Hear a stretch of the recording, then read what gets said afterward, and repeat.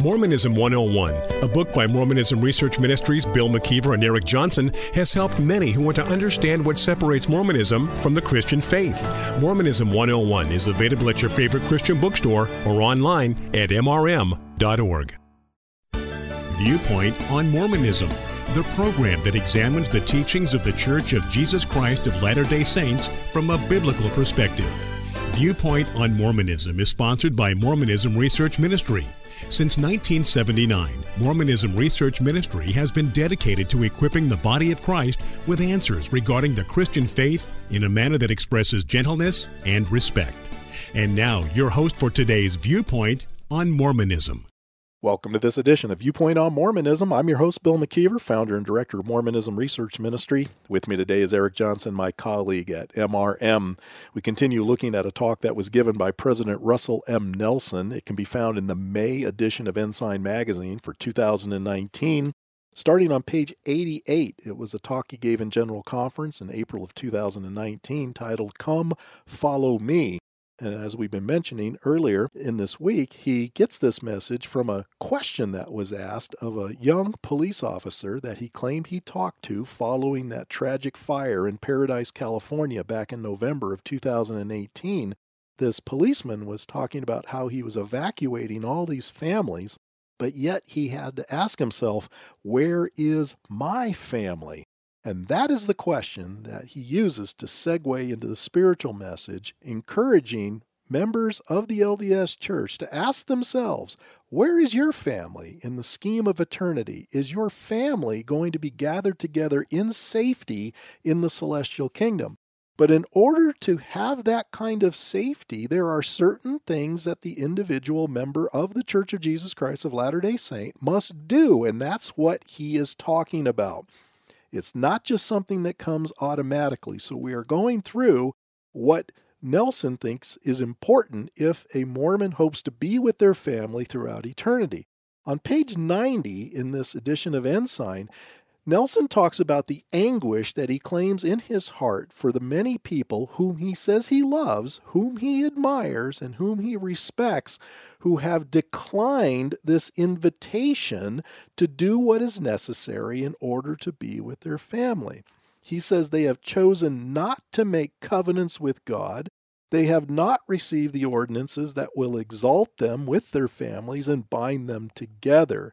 And he says, I love them, and I come to recognize how covenant-keeping women and men can receive a fullness of joy. And of course, he's lamenting that they will not have this fullness of joy, which is equated with being with their families, if they do not make and keep the necessary covenants that the Mormon Church imposes upon its members. The repentance of their sins, never to repeat those sins again, and of course to keep all of the commandments.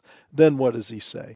They need to understand that while there is a place for them hereafter, with wonderful men and women who also chose not to make covenants with God, that is not the place where families will be reunited and be given the privilege to live and progress forever. That is not the kingdom where they will experience the fullness of joy, of never-ending progression and happiness. Those consummate blessings can come only by living in an exalted celestial realm with God, our eternal Father, His Son, Jesus Christ, and our wonderful, worthy, and qualified family members. Now, let me just add here that I know that they always talk about being with God the Father and His Son, Jesus Christ, in eternity in the celestial kingdom. But really, how does that work? Because Mormons are also told that if they qualify for the celestial kingdom, they're also going to be rewarded with their own world that they will rule over and populate.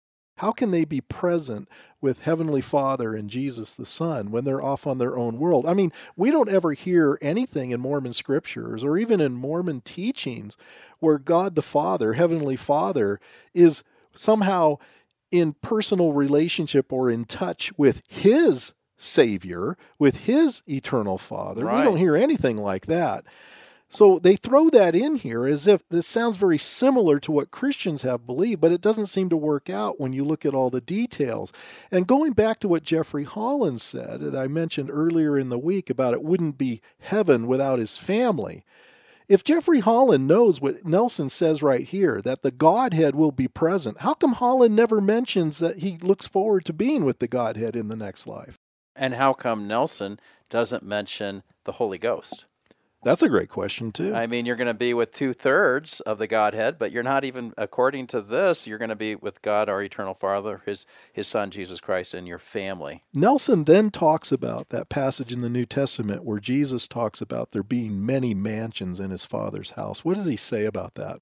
He said, the Savior said, in my Father's house are many mansions. However, as you choose not to make covenants with God, you are settling for a most meager roof over your head throughout all eternity. Wow, a meager roof over your head through all eternity. And notice, it's all on you to make sure you qualify in order to receive anything but this meager roof over your head. But then he gives some instruction as to what can be done. He talks about pouring out your heart to God and asking him if these things are true. Then he throws out what I kind of take as a threat to every member who's listening to this message after he talks about studying. He says, if you truly love your family, and if you desire to be exalted with them throughout eternity, pay the price now through serious study and fervent prayer to know these eternal truths, and then to abide by them. Not just to make the covenants, but to abide by them. And I think that is sometimes ignored by many faithful Latter-day Saints. They know they've all made the covenants. They make a covenant every week when they partake of the sacrament, that they're going to keep all the commandments, but it's in keeping them. You're going to abide by them. That's what makes it efficacious. It's not just making the promise and then breaking the promise. Spencer Kimball, the 12th president of the church, referred to such members as covenant breakers, and he didn't have a lot of good things to say about covenant breakers in his book, The Miracle of Forgiveness. But then Russell M. Nelson talks about this dear friend of his who he said had limited experiences with God. One such dear friend of mine had limited experiences with God, but he longed to be with his departed wife, so he asked me to help him. I encouraged him to meet with our missionaries in order to understand the doctrine of Christ and learn of the gospel covenants, ordinances, and blessings. And I'm going to stop right there for a minute, Bill, and just say a dear friend of his has this limited experience with God, and he has missionaries go visit them instead of just telling him himself. So I find that to be interesting. But regardless, he goes on and he says, so he did. But he felt the course they advised would require him to make too many changes in his life. He said, quote, those commandments and covenants are just too difficult for me.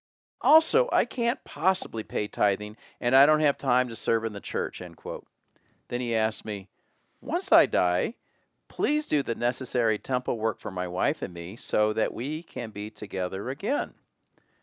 Thankfully, I am not this man's judge, but I do question the efficacy of proxy temple work for a man who had the opportunity to be baptized in this life, to be ordained to the priesthood, and receive temple blessings while here in mortality, but who made the conscious decision to reject that course. So he's not giving the hope that this kind of an individual, even though some Mormon would be kind enough perhaps later on to do temple work on his behalf, not even Nelson has the confidence that that individual is going to be with his wife or be with his family in the next life. And that goes along with what we read earlier when we read from Joseph Fielding Smith, who said that those who convert after this lifetime will not receive the celestial exaltation that faithful Mormons will receive if they do everything they're supposed to do, because they rejected the opportunity after hearing about Mormonism during this mortal probation. You see, you cannot depend, according to Mormonism, on having that kind of a change of heart later on after you die and then think you're going to get celestial exaltation. It doesn't work that way in Mormonism. Really, baptism for the dead is more for those who had never heard about Mormonism during their mortality, but would have embraced it had they heard about Mormonism. It's not supposed to benefit those who had heard and rejected. You cannot be exalted after accepting it in the spirit world, or spirit prison, as it's called in Mormonism. Here's a quote from Ezra Taft Benson, the 13th president of the church. He said, we go to our chapels each week to worship the Lord and renew our covenants by partaking of the sacrament, which is what they do weekly with the bread and water. We thereby promise to take his name upon us, to always remember him and keep all his commandments. Our agreement to keep all the commandments is our covenant with God. Only as we do this may we deserve his blessings and merit his mercy. Phil, you have said many times that that term, merit his mercy, is like fingernails on a chalkboard. That just is, it's a horrible thing, because mercy is not to be merited. Mercy is something that is given. To be quite honest, Eric, that's a ridiculous statement on the part of Ezra Taft Benson. To say that you must merit mercy is just ridiculous. If you merited such mercy, it's not mercy any longer, because mercy must be unmerited. That's what makes it what it is. But you're right. He's making it very clear that when a Latter-day Saint goes to church on Sunday and partakes of the sacrament, they're not just vowing to keep covenants and commandments. They're vowing to keep all of the covenants and all of the commandments. Basically, what the church does is it makes every single member lie to themselves every time they partake of the sacrament. Because I know myself, if I did this every single week, there would become a time in my life where I would be asking, I've never done this yet. Do I really think I'm going to do it in the future? Despair might be the word we would come up with, because you throw your hands up in the air and you know you can't do it. But what was the purpose of Russell M. Nelson's talk? Come follow me. The purpose is making covenants, but that's not where it stops. It's keeping the covenants is what's going to get you exaltation, eternal increase, eternal life, whatever you want to use as a term to describe this condition. And as he says, the second to last paragraph, this is his command: do the spiritual work to find out for yourselves, and please do it now. Time is running out. I think, Bill, that perhaps what this is saying is that the people of this church need to quit talking the game. They need to actually play the game by doing what they're supposed to do. And we've been making that point all week. The leaders have talked about this over and over again. So for a Latter-day Saint to come up to us and say, it's by grace, and, I'm not perfect, but maybe after I die, I'm going to be able to attain that status. It's not good enough. You have to do it now.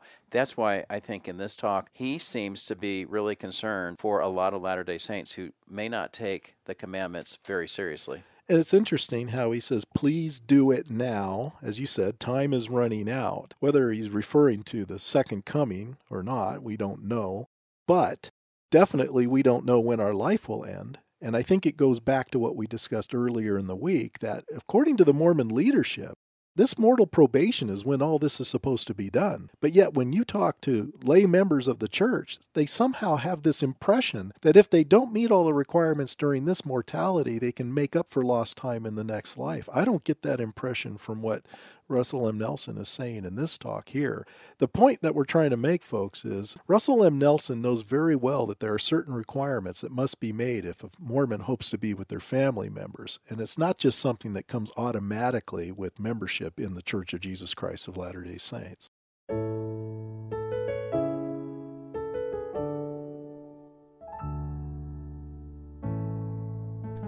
Thank you for listening. If you would like more information regarding Mormonism Research Ministry, we encourage you to visit our website at www.mrm.org, where you can request our free newsletter, Mormonism Researched. We hope you will join us again as we look at another viewpoint on Mormonism.